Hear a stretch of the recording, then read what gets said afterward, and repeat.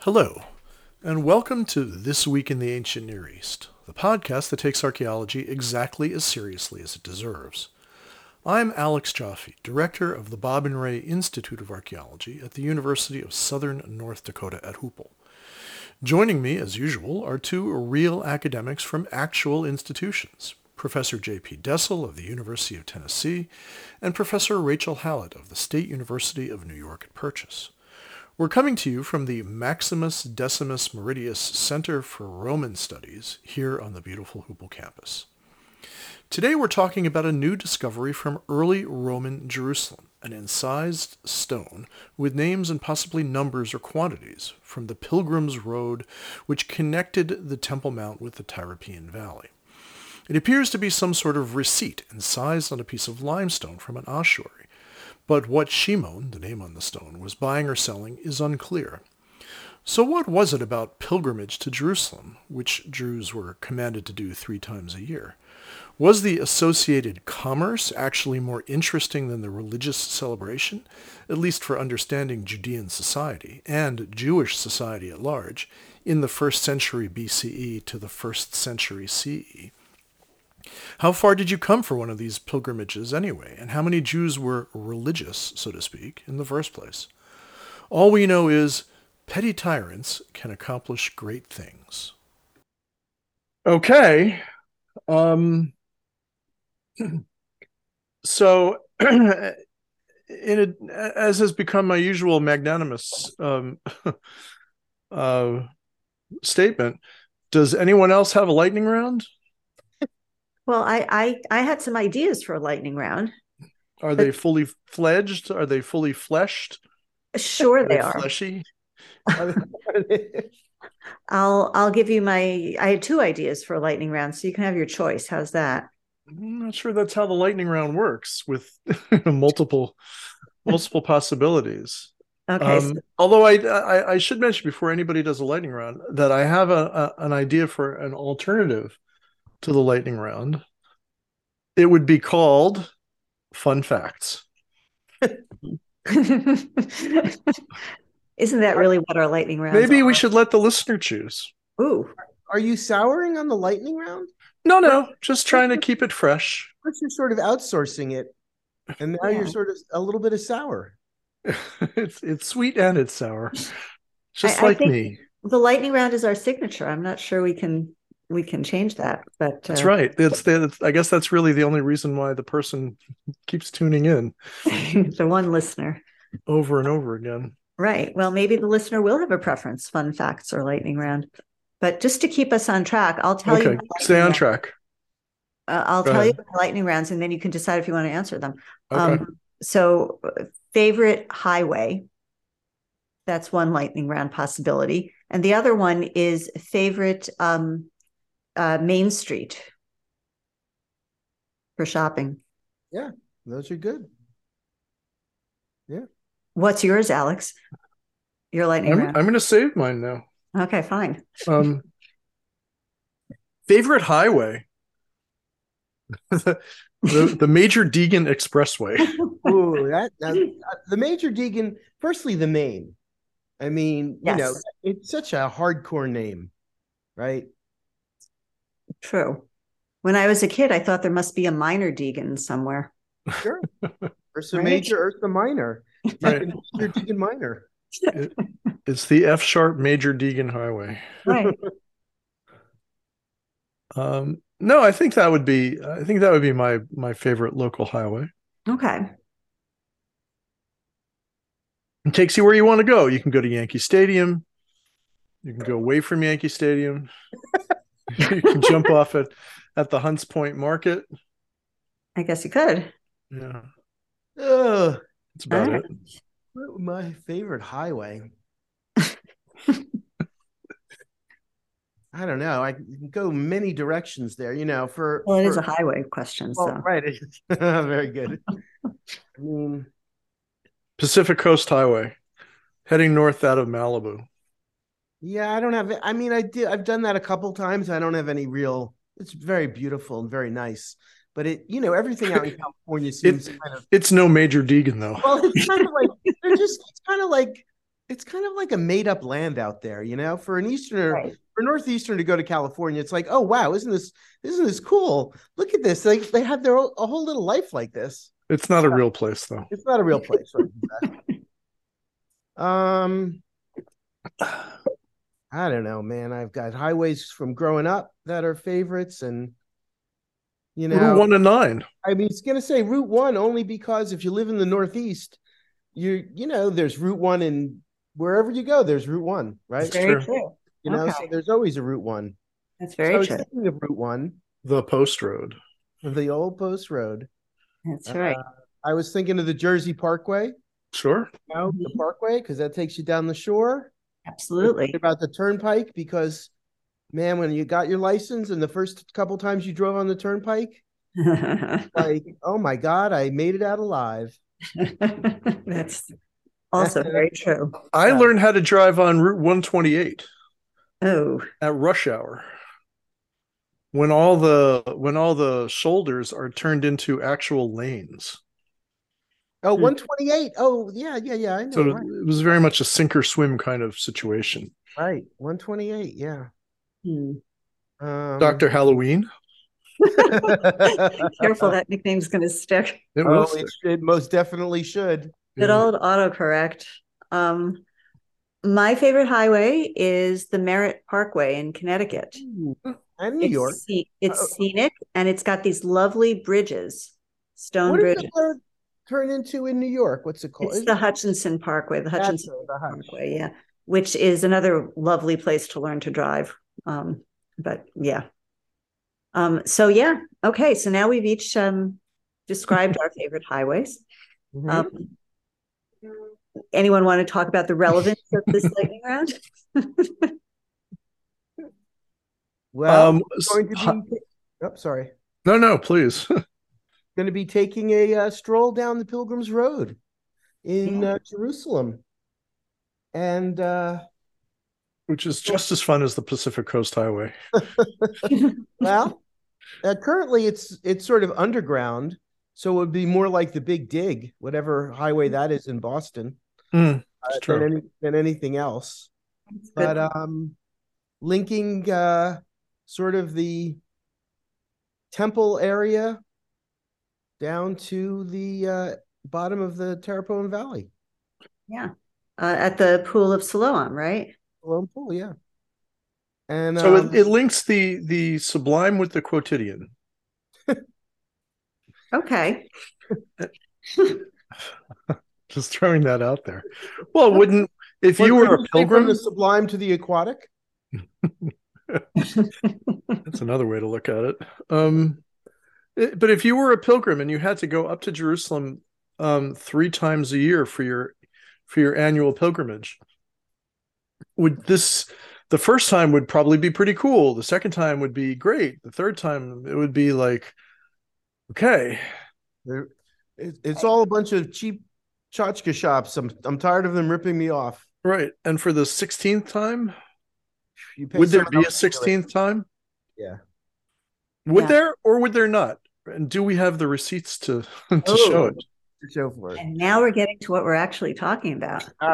Somebody had to do it. So someone want to provide a little context? I'll provide a little context. Yeah.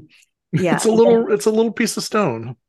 It's a little piece of stone on which are some letters and numbers, and it looks like it's a receipt. And of course, I didn't write down the details of it, but there's one proper name. I think it's Shimon. The most popular name in the Second Temple period, we're told over and over again. That is correct. Right. And there are 2 letters that are repeated. One stands for, one is a mem for, was it Minas? I forget. No, that's not. Ma'ot, thank you. And the other is, I should have written this down. What is it? It's a resh. It's a resh for a quarter, for Reva, for quarter of miners, I suppose, for Ma'od. So yeah, so we got these two denominations. It looks like it's a receipt. We don't know if it's a sort of, if it's what is owed or what is paid, but it looks like it's a receipt, and it's written on, it's incised on sort of a piece of scrap paper, is how I'm interpreting it. Right. That's the big scrap limestone. Scrap limestone. Convenient to tuck into your wallet, George Costanza style.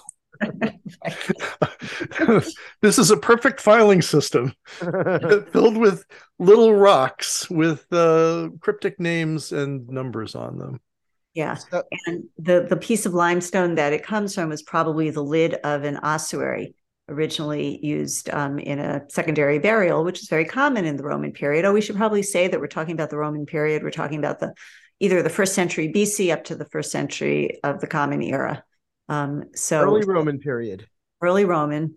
And this piece of a lid of an ossuary was, we don't know, discarded, we assume, broken. So it was just used as a piece of scrap paper. Carefully filed. Well, that's the big question. So this is the only such find from the city of Jerusalem, though there are similar kinds of inscriptions with names and amounts, or sort of monetary considerations found elsewhere. They're found in Jerusalem. They're found in Beit Shemesh, right, for the same time period. And the fact that they're from, at least the other examples are more clear that it's from an ossuary lid, but I think everyone seems to think this is an ossuary lid. And then the question then is it a piece of scrap paper, or is this some kind of a tabulation inscription from an ossuary lid by the ossuary manufacturer? So, is it an all-in-one? Like, here's your ossuary. Here, let me work that out for you.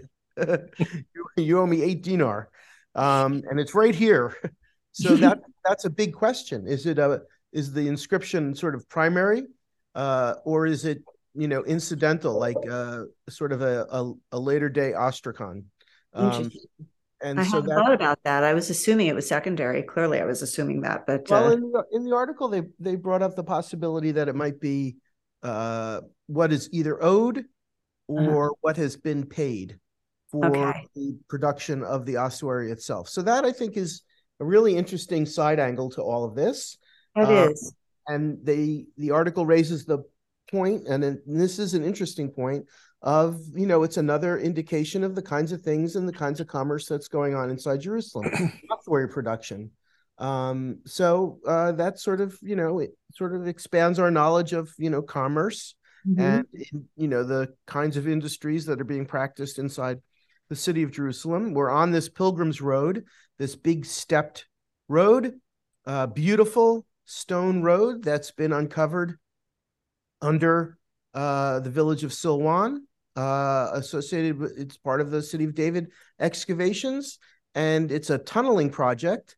It's certainly producing archaeological material, but it is a tunneling project. We've talked about this before. And I thought, Rachel, do you want to talk about the tie-in to two of your favorite archaeologists? And you've written about one of them. I've written about one of them, and he's the only one who's my favorite. The other is really not at all my favorite. So in well, it would be nice to, actually, that would be more interesting than anything. Why? I'll talk about it then. Why do you love Bliss, and why do you not like Dickey? Right. So Bliss, Frederick Jones Bliss. I wrote a book about him a number of years back. Book. What? The book about him. Book. I wrote the book on Frederick Jones Bliss. Correct. Yeah. And he was an American archaeologist who was working for the British archaeology organization, the Palestine Exploration Fund, but he was American, although that's not really relevant to this conversation. And he was the first, well, technically the second archaeologist to really work for this British organization and do all sorts of digs for them. This was the second dig he did at Jerusalem, down near Mount Zion, just south of the old city. And he was an Amherst man, wasn't he? He was a Amherst man. Yes. Very good. You actually read what I wrote? He played on the on the field hockey team or something, didn't he? Something like that. I might be making that part up. You're making that. You're trying to disparage his character by putting him on a minor sport. The Bliss family was good friends with the family of Emily Dickinson. Really? So you know. Yes. And Frederick Jones Bliss's younger brother, Howard, who followed his father as the second president of Syrian Protestant College, now American University of Beirut, he was a classmate of Emily Dickinson's brother, I believe. Does that sound right? We're not getting too far afield here. Bliss excavated this area together with somebody else appointed by the British organization, Archibald Dickey. And the reason I'm not pro Dickey and am pro Bliss is because I wrote a whole book on Bliss. And Bliss was eventually fired by the organization and replaced by Dickey. It was kind of a really nasty move. Hold it. Why was he fired? What are you, his lawyer? Was there cause? Read my book. There was not really good cause. They said he had too many sick days. They said he overspent money, but the truth was he didn't. He also did really good archaeology compared to everybody else in the 19th century, but that meant he was digging more slowly and carefully, and they wanted fast. We can't have that. Right. So he was at odds with what the board wanted. So that's why he got fired. But it was kind of a nasty business, and they replaced him with Dickey, who was really working as his assistant as well as an architect. Now let me get back to fired in favor of your assistant. Yeah, it's nasty, right? Did they get along? They seem to have, at least until actually they did, because Bliss writes this letter to his family after the firing, saying he doesn't blame Dickey, and it's not his fault. When I think Dickey was kind of in on the whole thing a little bit. Anyway, that's a whole other story. Great. This is what I do. Yeah. And we'll post a link to Professor Hallett's book so that the listener can go out and buy multiple copies. It makes an excellent gift for weddings. Right. Bliss and Dickey had to tunnel when they worked in Jerusalem in the 19th century because the Waqf didn't want them, coming around and destroying religious areas of religious significance. So they tunneled underground, which was not the best way of approaching things. And isn't it interesting that today they're sort of tunneling again to continue this excavation 100 plus years later, about 130 years later. They're tunneling, but now they're doing it in a much better way with better lighting. Better lighting. It's better illuminated. All those YouTube videos look great because the lighting is really working. Right. Yeah, well, we don't need to get too much into the issues involved with tunneling. Probably not the best archaeological practice. Suboptimal. Right. We don't want to encourage tunneling necessarily. Right. And obviously there are very, very specific reasons that they are tunneling, because they're tunneling under a village that's inhabited. So there's all of these kinds of things. But they're removing a lot of dirt, and they have this, quite extraordinary system of buckets on a kind string. Of more than a string. It's a pulley. Yeah, it's a whole system. And obviously, when you're removing this much dirt from any place in Jerusalem, as we've learned from other big dirt moving operations, you find stuff. Right. Cool stuff. And they find cool stuff. And this is the latest piece of cool, fine stuff that they've found. And I just need to say one thing here about Bliss, because this was not found in situ exactly now. It was found in a dump site the debris that Bliss and Dickey left, because Bliss and Dickey were using candles and they missed stuff. So they couldn't see the inscription very That's easily. Right, kids. If you're going to be tunneling, again, what's the word? Lighting. It's too bad. I mean, miners had those helmets with little candles in them. Yeah. That's true. Why couldn't they use those? That's a good question. I don't know.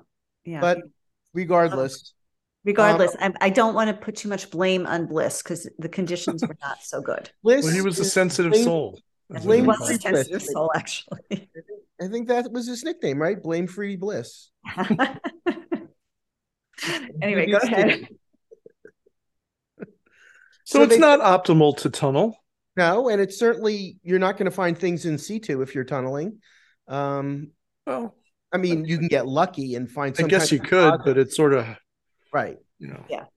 But if you're tunneling someplace that's already been dug, yeah, chances are you're not going to get as lucky. But still, cool, as you say, cool things are going to turn up in large quantities, and it's just a good thing that they took this little piece of stone out and kind of washed it up and looked at it, and lo and behold, a receipt of some kind.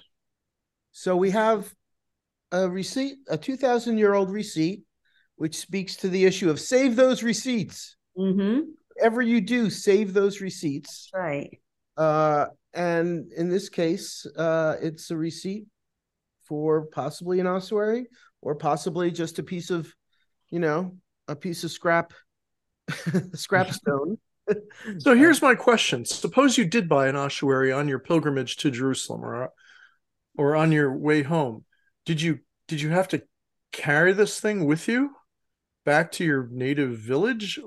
Was it delivered in some way? Yeah, or would it be shipped to you later after you get home? Or was it, I mean, it could have been someone local. Well, right? That's true too. Right. We certainly know that there are lots and lots of ossuaries in this time period, from Jerusalem. Especially in Jerusalem, of all places. Every nook and cranny exactly is filled with ossuaries. Every little cave, everything. Yeah, so it could have been something local.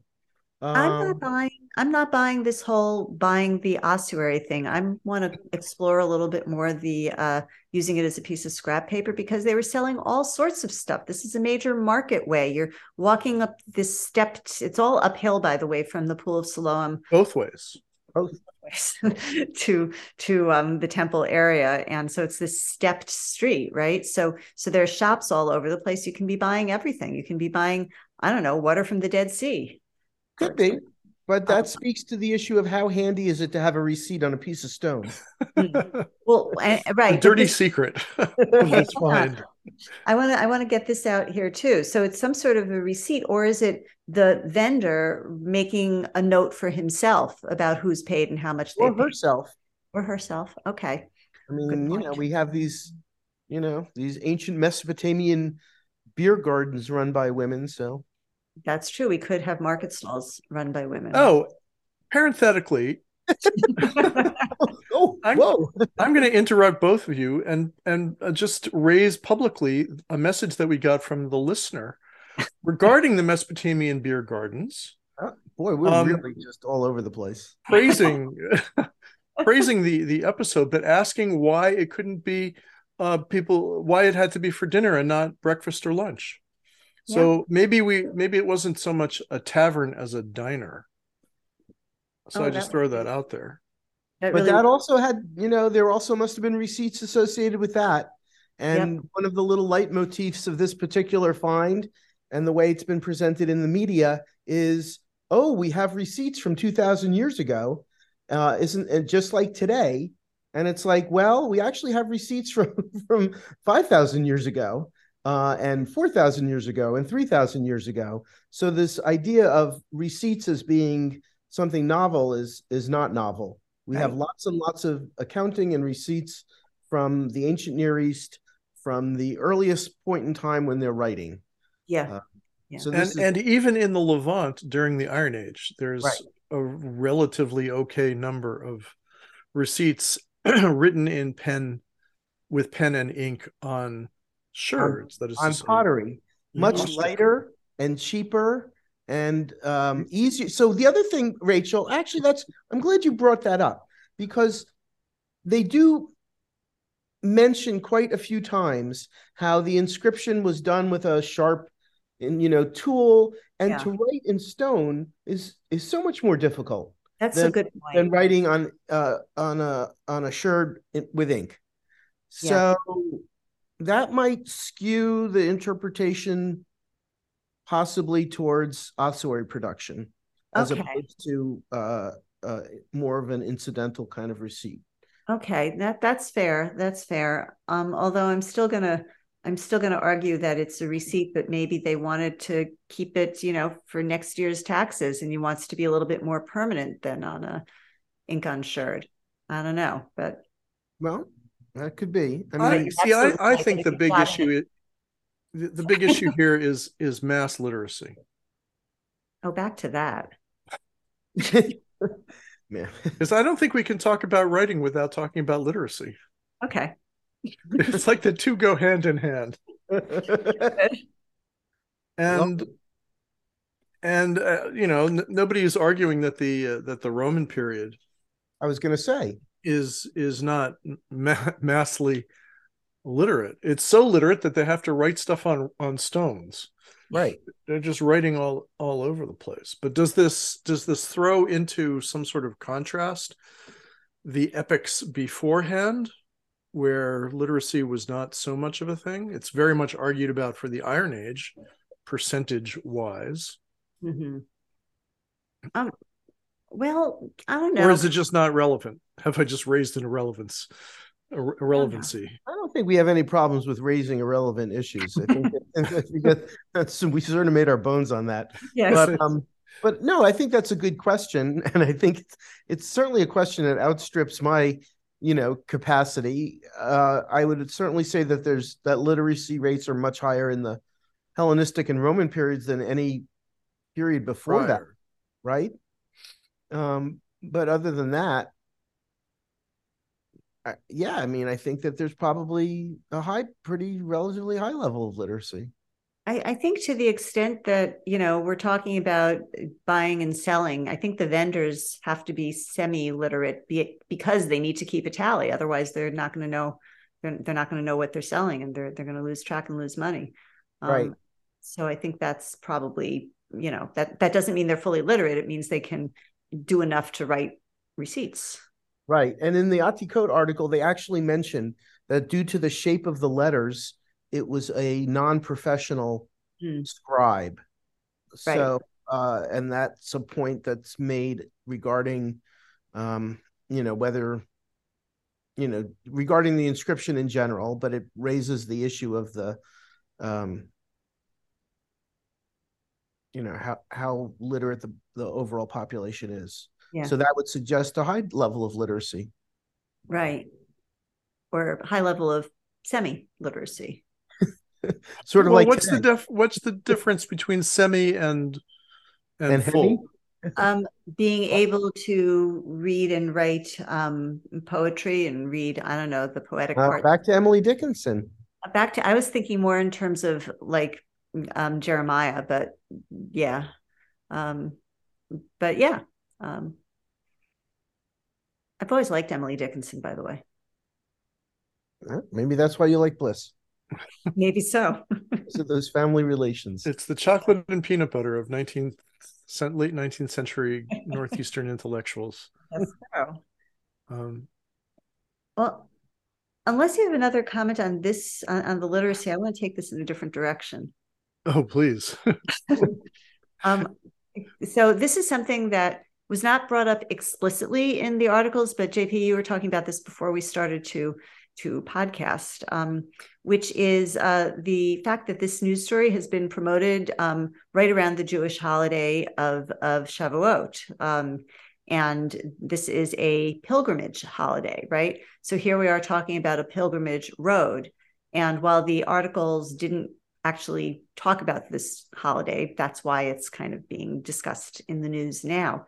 And I think it's important to note that there are these pilgrimage holidays for Jews and others, and that coming up to Jerusalem at particular times of year was a thing, even before the Roman period. Theoretically, it was a thing even in the Iron Age. Right. So this is a very particular road, and also pilgrims would come from all over the place, right, to get to Jerusalem. And this road is going from a particular spot to Jerusalem. This road is going from slightly south of Jerusalem to Jerusalem. So not all pilgrims would come to this marketplace. Well, you say from all over. They'd come from all over Judea. Good point. So you're talking, what's the maximum distance that you think anybody would come? I'd have to pull 50 out. miles? Yeah. Yeah. Well, in the Roman period, so that's actually kind of an interesting point, because in these, in empires, you have big, free trade zones. People can range all over the place. And I hesitate. That's a characteristic of empires, is that it's a huge contiguous area that is free of borders. So we know that there are Jewish populations all over, right? All over the southern Levant, all over the Levant, all over Egypt, up and down the Nile, into Mesopotamia, in Mesopotamia, Greek islands, right? North Africa, North Africa, Libya. exactly. So there's nothing to say that some of those pilgrims are probably coming from pretty far afield. Fair enough. I mean, some, but that would be sort of the next step in the analysis, right?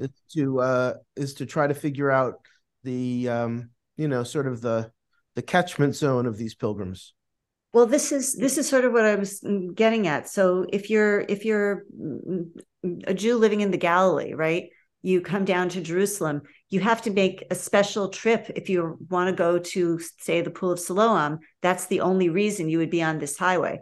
Otherwise, you wouldn't be frequenting this market. You'd be frequenting whatever other markets. So this highway was conceivably more frequently marketed from people coming up from the southern reaches. Unless, because of its proximity between sort of lower part of Jerusalem and sort of the temple area, unless this was the preeminent market, right? This was like the big, most robust central market with the most activities, or the most activity, right? So maybe, maybe that could be one thing. I mean, clearly we don't know enough about all of these things. But it is interesting to think about. You're absolutely right, though, because if you're coming from the Galilee and Jerusalem's your destination, you're going to explore all of Jerusalem, right? You're not going to. And because this particular, I wouldn't call it a highway, but this particular road is so beautiful and well made, right? And we know that there's a lot of commercial activity from the finds that I think we can certainly say it was probably pretty popular. Yeah. Good points. One thing I wanted to bring up in a different vein was the authors of the article on Atikot mentioned that they don't know if it is being written in Hebrew or Aramaic. Right. Though no one is loath to not use the term Jewish inscription, when I think it would be better to say Hebrew or possibly Aramaic, as that's the language. Usually refer to inscriptions by their language, right, and not by their religion or ethnicity. Yes, that was a really weird elocution in that article. Yeah. Right. Was that in the scholarly article? I think it was also mentioned in Atikot that a Jewish inscription. But it's certainly in the newspaper articles. Yeah. Which one can expect, because this is, this is sort of the holiday find du jour, right? So we have the release of, big finds at Pesach, Passover, and Sukkot, and Shavuot. It's the three big holidays. Right. Well, it's the three big, pilgrimage holidays, right? And the sort of the upbeat ones. You're not going to release anything on Yom Kippur, and Rosh Hashanah.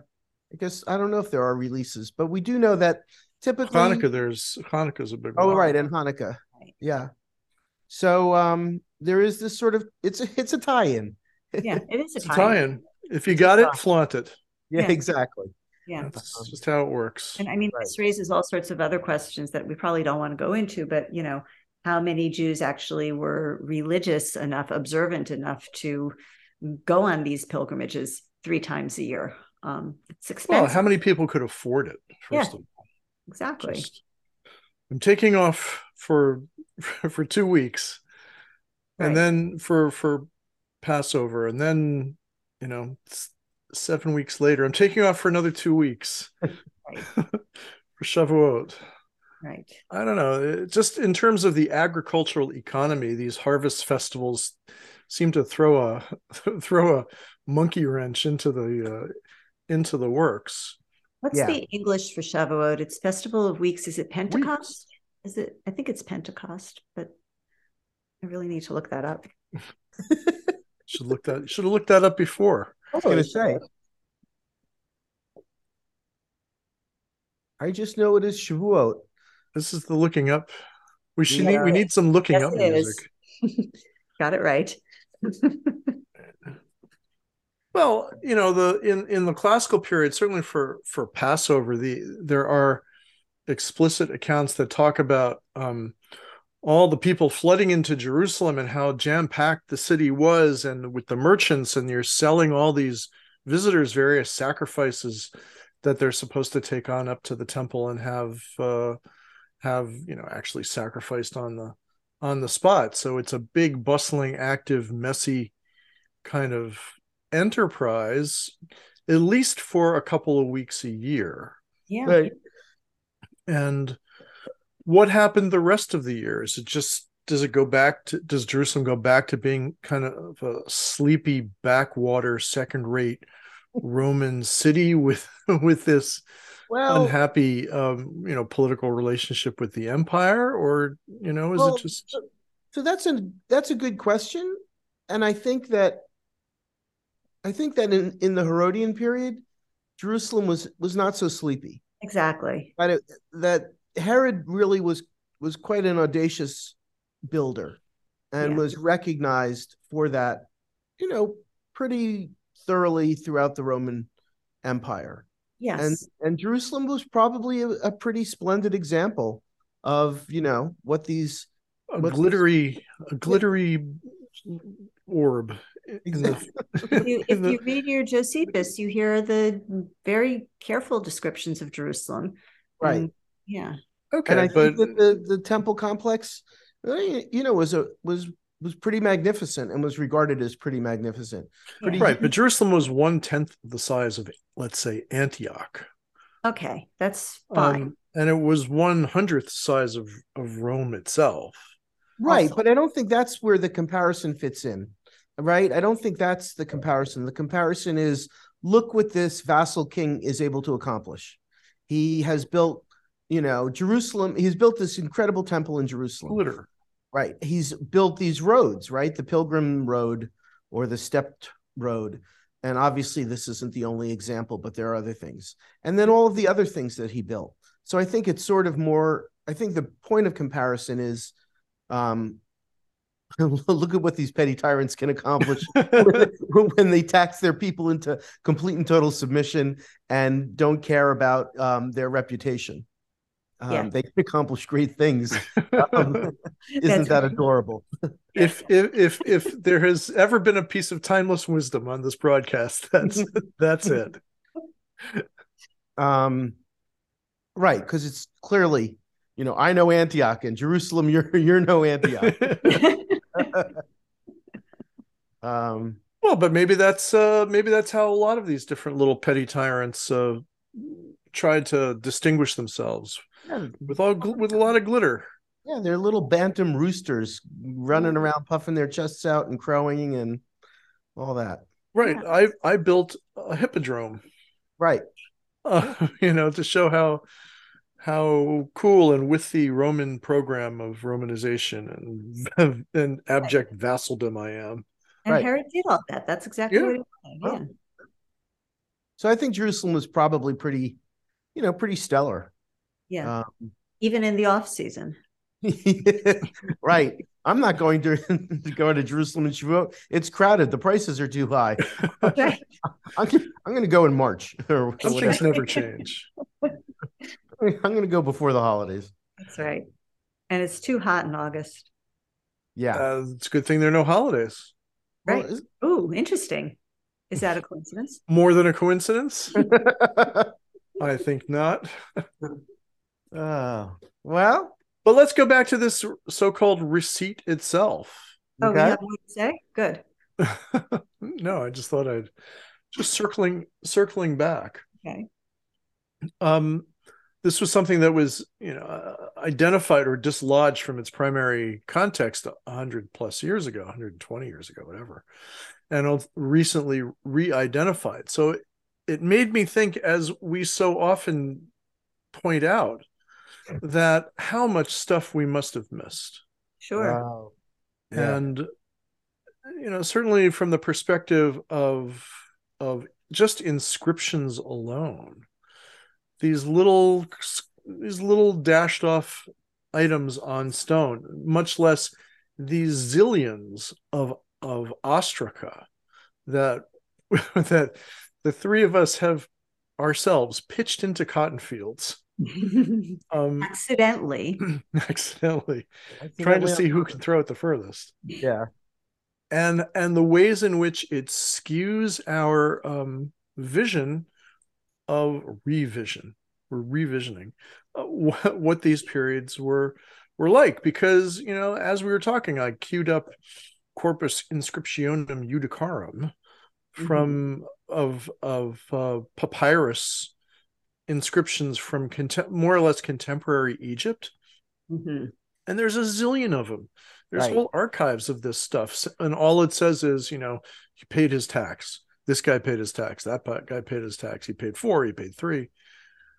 And it's that's just the medium, but in an area where the medium is different, where it's rock and it's sherds, and papyrus doesn't preserve so well, we have a different kind of picture of the economic history necessarily.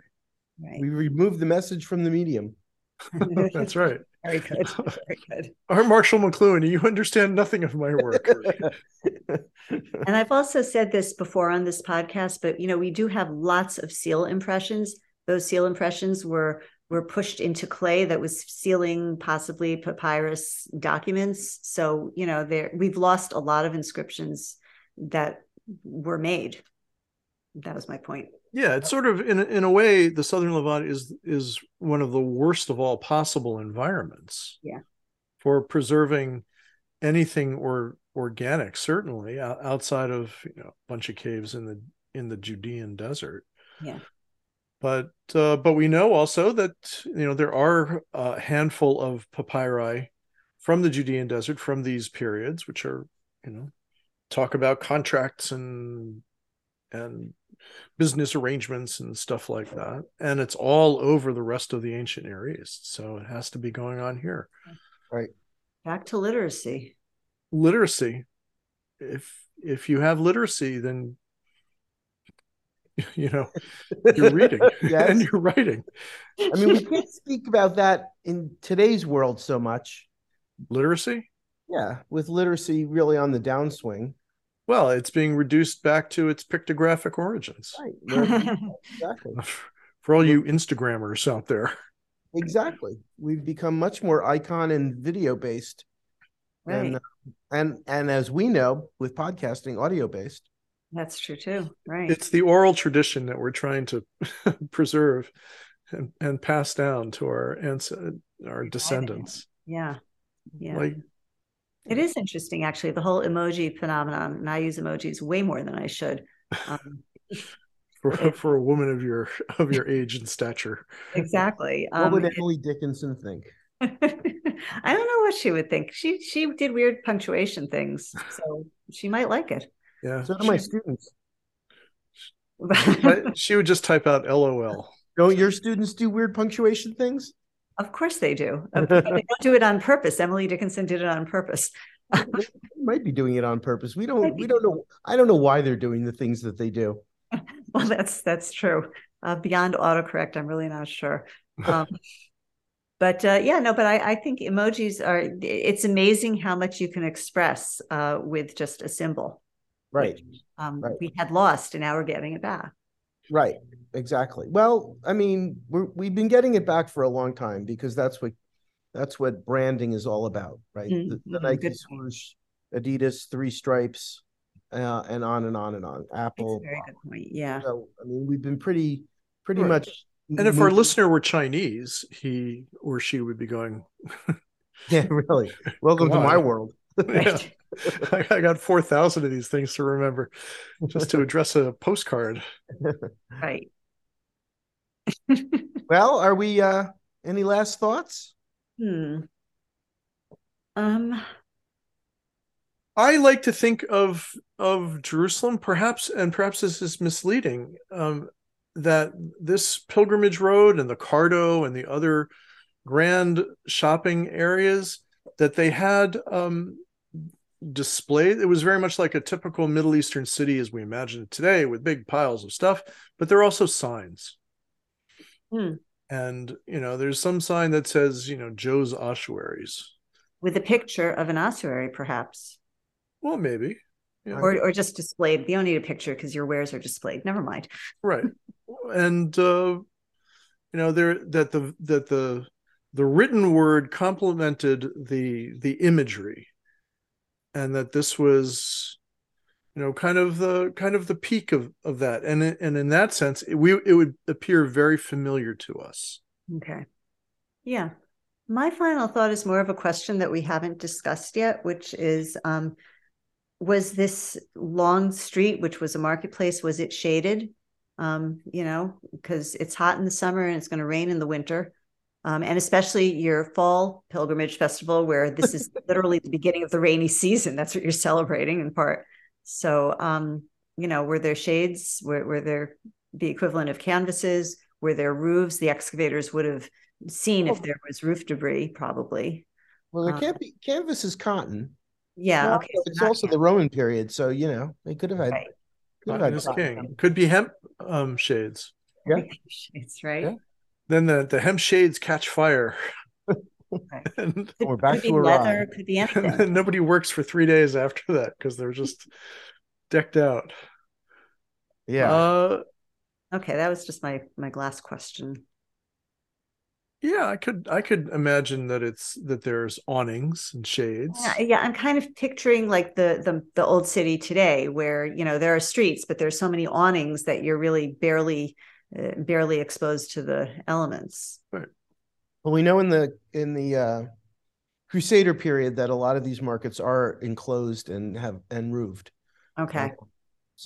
But I would think that they were covered in some way. Sure. Okay. Yep. Thank you. You're most welcome. What's your final thought? My final thought is we need to combine the taverns and the commerce, so that we have places to sit down and have a cold one in the middle of that heavy shopping day, pre-holiday shopping, post-holiday shopping, picking some stuff up before you return to wherever you came from shopping. Right. It's like the food court in the mall. Exactly. Yeah. Undoubtedly, there were such things.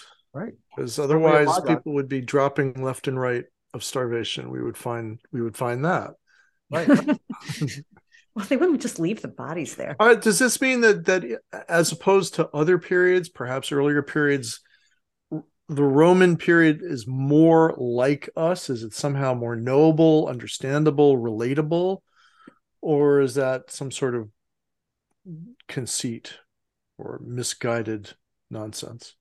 Well, for someone like myself who works in the Bronze and Iron Age, the Roman period does seem very modern. Yeah. Very familiar somehow. I always feel that the Roman period, that the Romans led directly to the European Middle Ages, which led directly to us. So I agree with the familiarity of it. I mean, that's what I like about prehistory these days, because it's just so different. Right. It's just so wacky. Yep. Unknowable. Yeah. Well, knowable in a made-up sort of way. Well, obviously, this is a podcast after all. It's not a film strip, but yeah, no, it's the knowable and the less knowable. Yeah. And okay. and from Ronald Rumsfeld couldn't have put it any better. From a little receipt, we the distance between us and them is reduced a tiny bit more, 8 letters more. That's good. That's good. That's a good place to stop. Yeah. We better stop. Oh, hold it. Before we stop, we just received some good news. Did we? From ASOR Central. Oh, right. We're gonna be giving a little live talk about podcasting and maybe even replicate some of the more jocular moments of this podcast at the ASOR meetings that will be held in Chicago. That's right, in November. Right. In November. So if you, the listener, are around in Chicago in November, come on by and we'll shake your hand and autograph your your mug. Now available on Redbubble. Bring us a receipt. Bring us a piece of pottery, and we'll right, or a piece of limestone. Just don't chip it off of the facade of the hotel. And this man says that he's with you. Sorry, officer. We've never seen this individual in our lives. Yeah, but it'll be fun. I think it'll be fun. Yeah. I have a lightning round, as I've said. Well, don't tell us. It has to be. No. You're nothing if not prepared. Well, prepared. We'll be very well prepared. We will be. All right. Okay. On that note. Well, this episode has me thinking about putting all my receipts in order. So as always, we'd like to thank Erez Dessel, Community Engagement Coordinator for the Chicago Philharmonic, for our theme music. Look for his performances in the Chicago area and follow him on Instagram at 54BPM. We'd also like to thank our sponsor, the Dumont Television Network, a division of Yoyodyne Propulsion Systems. Be sure to watch Joseph Schildkraut Presents, Thursdays at 8:30. To get in touch, leave us a comment or hit the little heart-shaped button. Follow us on Instagram and Twitter at ThisAncient and on Facebook. Contact us via email at thisweekintheancient.near-east, it's all one word, at gmail.com, or send us a postcard at P.O. Box 1177, Boston, Mass. 02134.